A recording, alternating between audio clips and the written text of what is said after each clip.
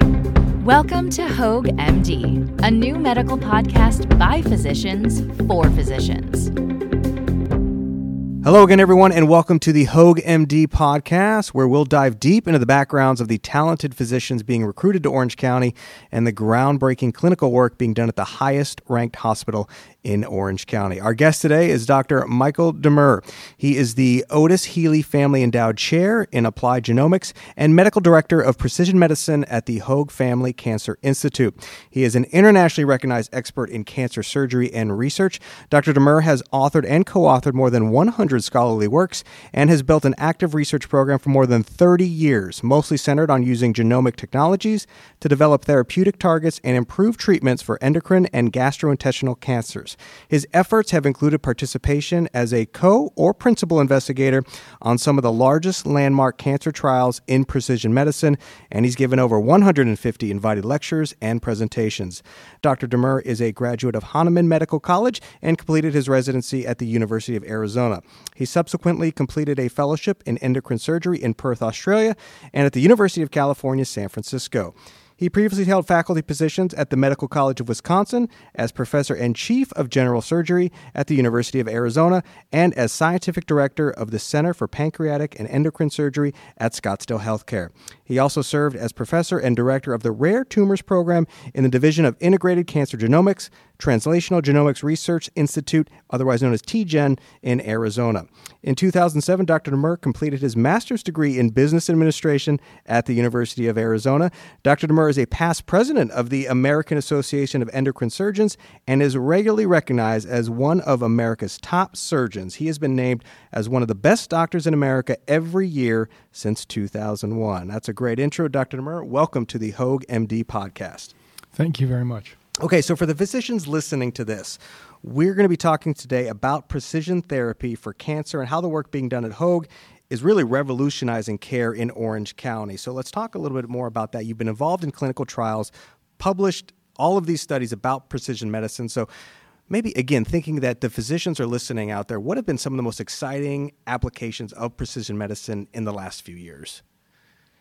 Well, this really is a field that has evolved over the last few years. I think from a genomic sequencing standpoint, lung cancer has probably been the most well adopted, if you will. We now know at least 40% of all lung cancers have actionable mutations where we have drugs like an EGFR inhibitor or similar agents that can target very specific mutations found in lung cancers in particular. But we're seeing this across the board in all kinds of tumors. Lung cancer aside, other exciting things that might be top of mind for you?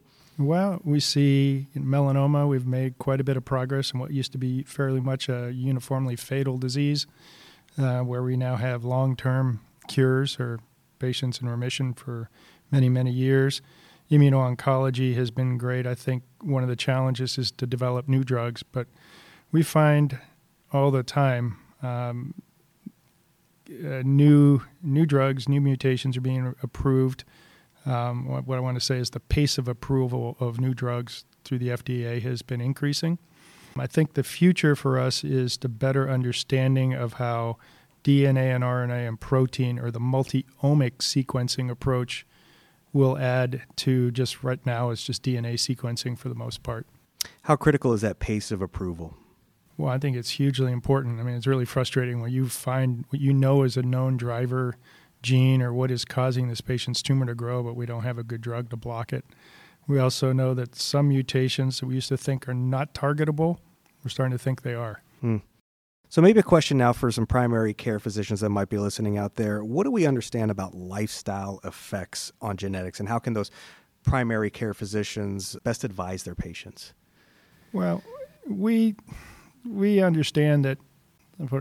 I think if we all know the story of patients that have smoked for 50 years and never developed lung cancer versus somebody who didn't smoke but develops lung cancer. Why that is, we don't really understand at this point, but as we start to learn more about germline genetics, we will begin to understand those things. What I can say right now is we know that based on germline genetics, you might be at increased risk, or your patient might be at increased risk for certain types of cancers. And then if you know that, you can modify your lifestyle to minimize those risks, or increase the screening to pick up those cancers early. One of the things we talked about in a different podcast was precision medicine and how it's really turning the tables on some cancers out there, specifically pancreatic cancer. So can you talk a little bit about that, how this precision medicine is truly turning the tables on these cancers? Well, there's a couple aspects, and it's probably true of all cancers, where early detection, that's why we do mammograms, is why we do PSA now, is to try to pick up cancers early where they're more treatable and we have better outcomes. Well, the recent CAPS-5 study, which was a consortium of several universities and a study funded by the NCI, showed that if you detect pancreas cancer early by screening high-risk patients based on genetics or family history, that you find the cancers early, they're more operable, and you have better long-term survival for patients. So early detection is key. We also are starting to get new drugs that can target the most common mutation in pancreas cancer, which is KRAS. And we think that's not druggable, but we're starting now, and there are studies evaluating drugs in development that can target KRAS. So when we're able to do that, that will, I think, make a big impact on treating people that have advanced cancers. Lastly, there are certain now, by studying the mutational profile of certain cancers, that can help us direct which of the existing treatments might be best for that patient. For example, if a patient has a BRCA1 or 2 mutation, they may benefit from a PARP inhibitor, and we see that in pancreas cancer. So understanding the mutational profile may help us select which treatment is best for the patient. We have the prospect of new drugs, and most importantly is early detection. Just because I'm curious about it, we've talked before about your reaction when you get a patient outcome, a successful patient outcome, and the joy that comes with. When you talk about certain new technologies or new, we're talking about precision medicine right now, and you're mentioning certain things or genes that I'm not aware of, but in the medical community, when there is a new treatment or, we can treat this form of pancreatic cancer, what's that reaction like for you and other doctors? Well, there was a meeting at ASCO, is one American Society of Clinical Oncology, last summer. There's a meeting every year in Chicago, and the study was put up that showed a really positive result. And the whole audience, which was like probably a couple thousand oncologists, stood up and were clapping. Really? So, we want to have the tools to help our patients. And it's really exciting when something proves to be beneficial and something that you couldn't treat before, and now you have a treatment.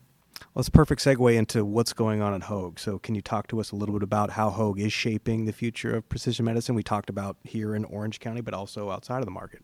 Yeah. So let's step back to where we were 5-6 years ago, and precision medicine was pretty much a very, very new field. And Hoag is an early adopter in new technologies, not just genomics, but really in a lot of areas. But the goal is to bring the best to our patients right here in Orange County. But I viewed it as, if you build it, our patient population isn't just going to be Orange County. We're attracting patients from all over now, and we do that with some of the groundbreaking clinical trials that we have. For example, people will travel to Hoag because of the expertise and also the availability of treatments here that might not be available anywhere else. We've had patients come international for pancreas cancer trials and things like that. So Hoag is really set. We're going to be early adopters in all the new cancer treatments. And that's not just genomics or gene analysis and testing the patient's tumors and like that. It's new immune therapy drugs. It's activated natural killer cells, which are harnessing these natural killer cells that are part of the immune system of the body and reprogramming them, if you will, to attack patients' tumors. It's novel radiopharmaceutical agents, which are liquid radiations and IV infusion of radioactive particles with a homing mechanism, if you will, that allows them to attach to the tumor and deliver radiation right to the tumor in novel ways. And we use it for imaging. We use it for treatment.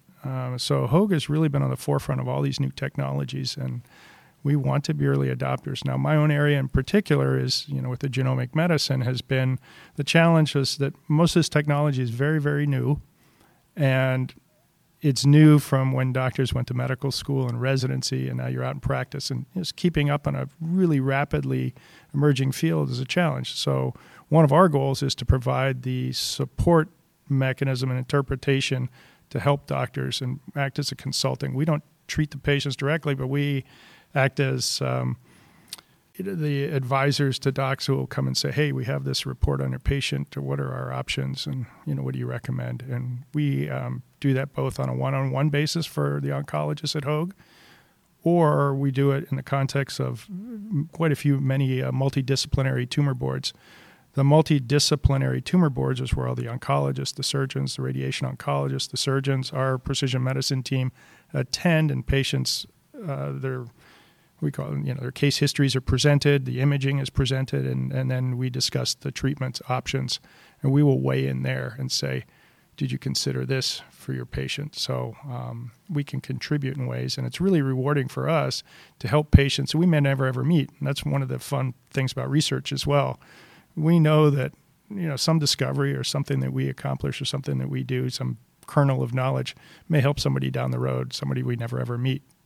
And you really did just answer my last question, because I was going to ask you about being an early adopter and understanding all these technologies. Is there anything else you wanted to add about how you do work with that primary care physician for these targeted treatment options for patients? Right. I think the primary care physicians, they're great at what they do. But, the cancer field, and particularly the area where we are, is very, very subspecialized. So we're here as a resource. I'm always available. Email me, call me, whatever, and we're happy to help and advise, and point you in the right direction. And we do that every day. Dr. Demeure, I appreciate all of your information. Great perspective. Again, you heard him. Call him, email him. That's the best way to get hold of you, right? Yeah. All right, that'll do it for this episode of the Hoag MD podcast. We appreciate you all for listening, and we'll see you next time. Thank you for listening to Hoag MD. If you haven't already, please remember to like, comment, and review, and subscribe to catch all our future episodes.